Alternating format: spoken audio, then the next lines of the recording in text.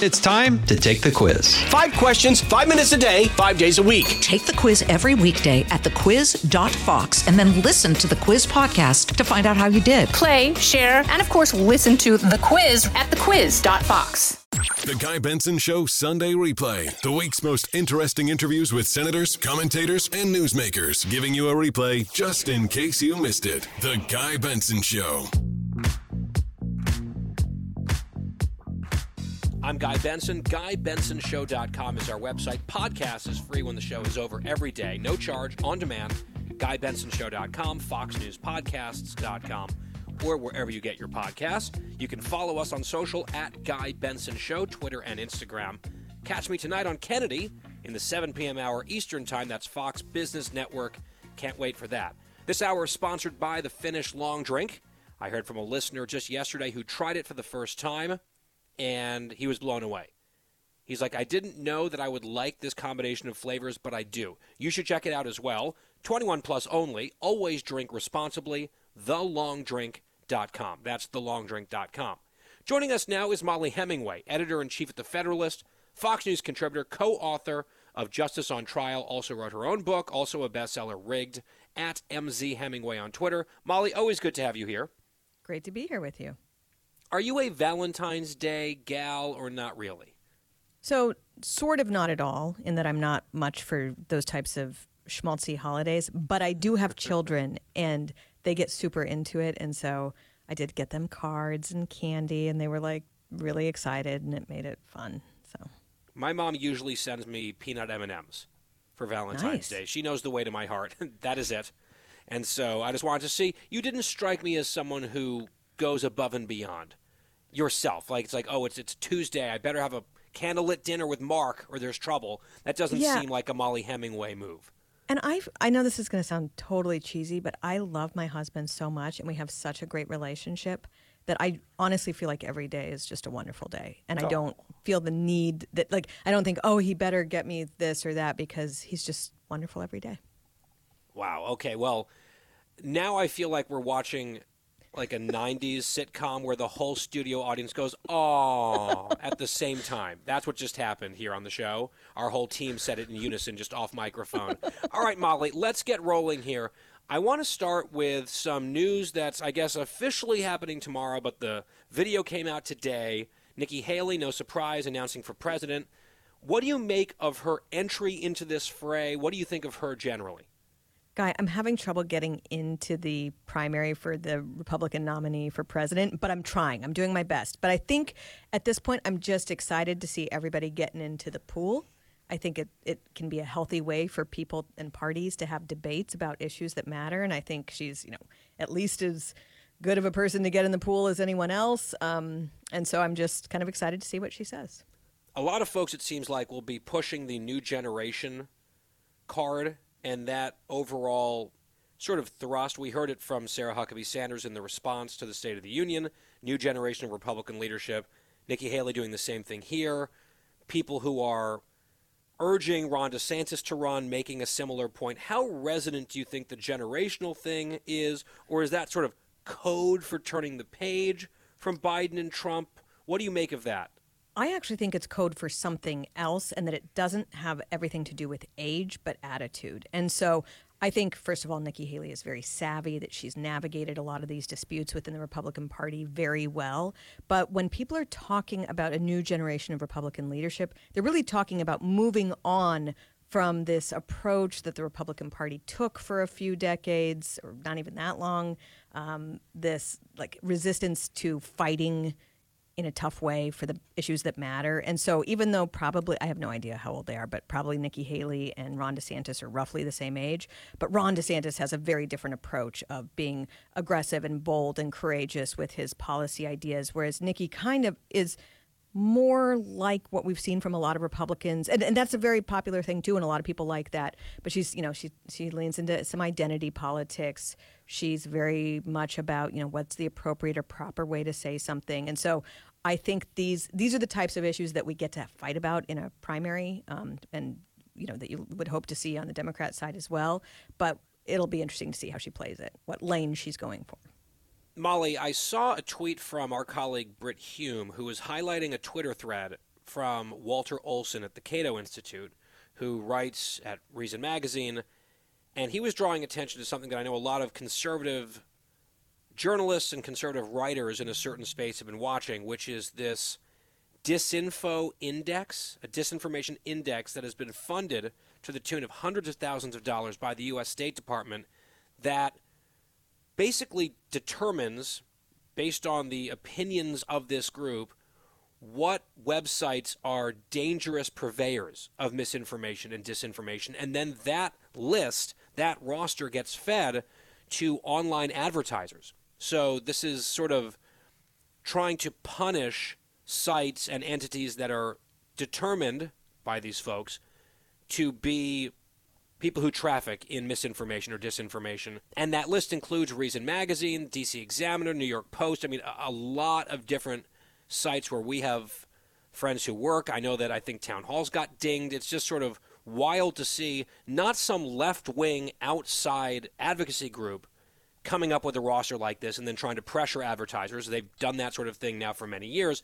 This is a U.S. federal government-funded entity that therefore has some extra degree of maybe prestige or credibility in the eyes of advertisers who might not know how to navigate this stuff terribly well.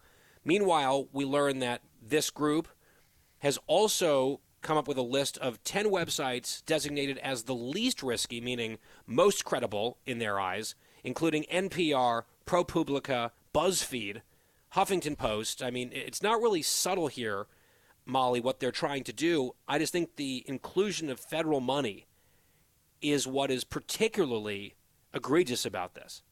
Yes, and you're absolutely right to highlight here. The groups that they claim are risky are some of the few media entities that have done excellent work pushing back against information operations and disinformation, whether that was the smears of Brett Kavanaugh, the Russia collusion hoax, some of the poorly designed public health response to the COVID threat. These entities that they claim are risky are actually the ones doing journalism. And the ones that they claim are safe are some of the worst perpetrators of misinformation and disinformation that we have seen in recent decades. So all that this is a censorship regime, and it is a left-wing group financed by your taxpayer dollars, my taxpayer dollars, and the weight of the state to help the left accomplish its authoritarian censorship goals and desires. It is horrific. And also, I just want to point out, one of the groups that was targeted, they were the ones who exposed that this was a big operation where you had left-wing groups and the government working together to deplatform political opponents. Yeah. And look, it's subjective, right? You can look at an article from website A and say, that's misinformation, that's misleading. Then you can say, well, that same website published article B, which was extremely important. It was also labeled misinformation, but it was absolutely true. It's been vindicated. And some of the people piling on the misinformation accusation team were some of the allegedly reputable organizations.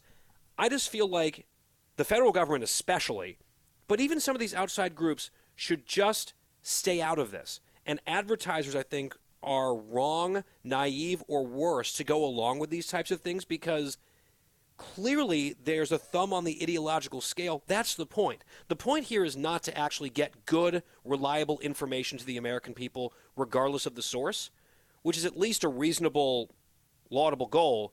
The purpose of these lists is to blacklist dissenters and to try to enforce some sort of monopoly on ideas. It's really not much more complicated than that, even though they try to dress it up in much more sort of honorable terms and frame it. And there should be action taken against this. I mean, the private entities that are involved in this censorship and deplatforming campaign are engaged in some antitrust behavior. But as you note, it is the involvement of the federal government that makes this so much more problematic. It's a First Amendment issue. First Amendment rights in this country. Not just the spirit, but the letter. Exactly. We have speech and press rights. And when you have the federal government coming in to protect its power by pushing back in this really draconian authoritarian way against, again, those few entities that are independent from what the establishment says, are the contours of what you're allowed to talk about. This is a huge, major threat. They should have nothing to do with this, and they are in violation of the Constitution and the rights that are protected therein. Molly Hemingway, on a separate topic, we had Dr. Nicole Saphier here on the program yesterday talking about COVID policies, and a new consortium of data about masks and mask mandates and the efficacy of mask mandates. And the results were devastating to the mask crowd, certainly to the mandate crowd. Hasn't gotten all that much play certain places, but highly relevant. Related to that, and the reason I mention that, is there's a federal program called Head Start, which is this federal pre-K program. Parenthetically, gold-plated studies have shown that it doesn't work. The actual data shows that Head Start is a failed program on its own merits. But setting that off to the side, keeping it in the parentheses, the program exists, it has a federal website, and as of this week, still, in early 2023, there's a video featured on this website from Sesame Street. There's a Muppet trying to teach young children, including kids with autism, to wear masks. Knowing everything that we now know and have for quite some time, Molly, this is still live on the federal website for Head Start. Listen. I know masks can take time to get used to, but I like how cool your mask is. Painted it. Oh, I see that. You painted your mask to make it extra special. Bunny. That bunny nose you painted makes you look just like Fluffster. Hey, is your mask as soft as Fluffster? Soft as Fluffster? Good. A soft mask feels a lot nicer on your face. Off? Oh, honey, do you want to take your mask off? Oh, look, why don't we practice wearing it for just a little bit first, okay? Fluffster? Oh, of course. Fluffster and I will both practice with you. Here. Just wear it while I count to 5, okay, honey? Fluffster, you ready? Okay, here we go. 1, 2, 3, 4, 5. Yay! Yay is right. You did great, sweetheart. You wore your mask for 5 whole seconds. Honey, you're still at 6 seconds, 7 seconds, 8 seconds. Wow, you're really good at this, Julia. Okay. Molly, let's just say that this video were put together in April of 2020. I guess that might have been still too early before they were telling us masks were good, because there was a while where they were bad. We didn't need them, then they were good again, and they had to be mandated. So let's just say, summer or even fall of 2020, just to be generous. I can understand stuff like this happening to try to acclimate kids to this very strange, disturbing new reality where people were kind of just grappling through the dark, trying to figure out what was going on. This is pushing now March of 2023.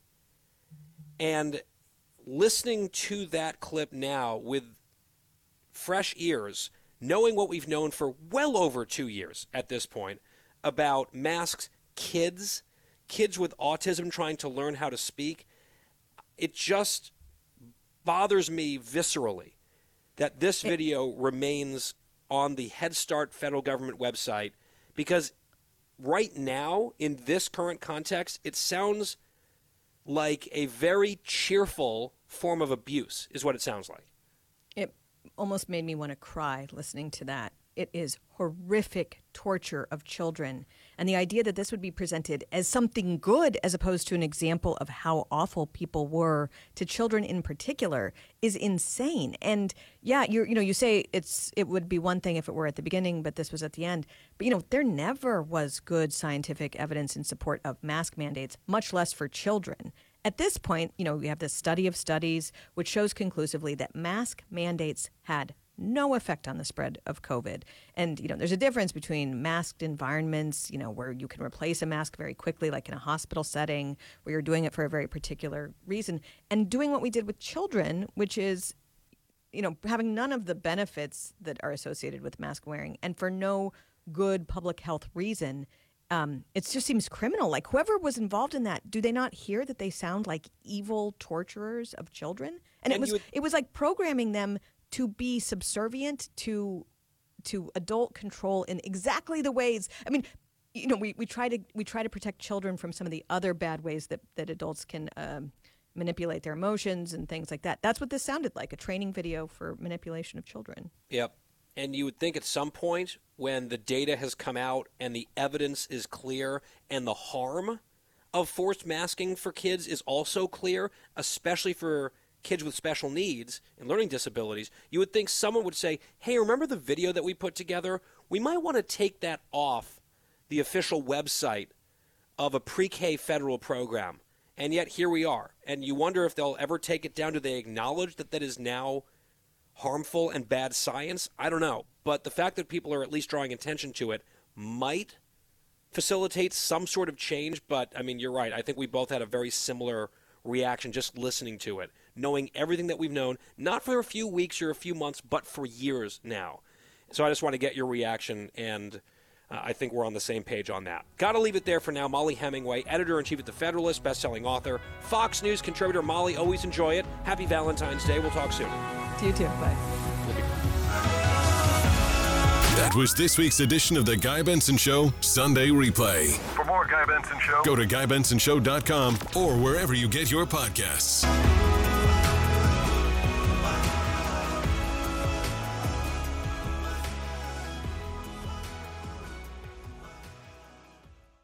From the Fox News Podcasts Network. In these ever-changing times, you can rely on Fox News for hourly updates for the very latest news and information on your time. Listen and download now at foxnewspodcast.com or wherever you get your favorite podcasts. Listen to the show ad-free on Fox News Podcast Plus, on Apple Podcast, Amazon Music with your Prime membership, or subscribe wherever you get your podcasts.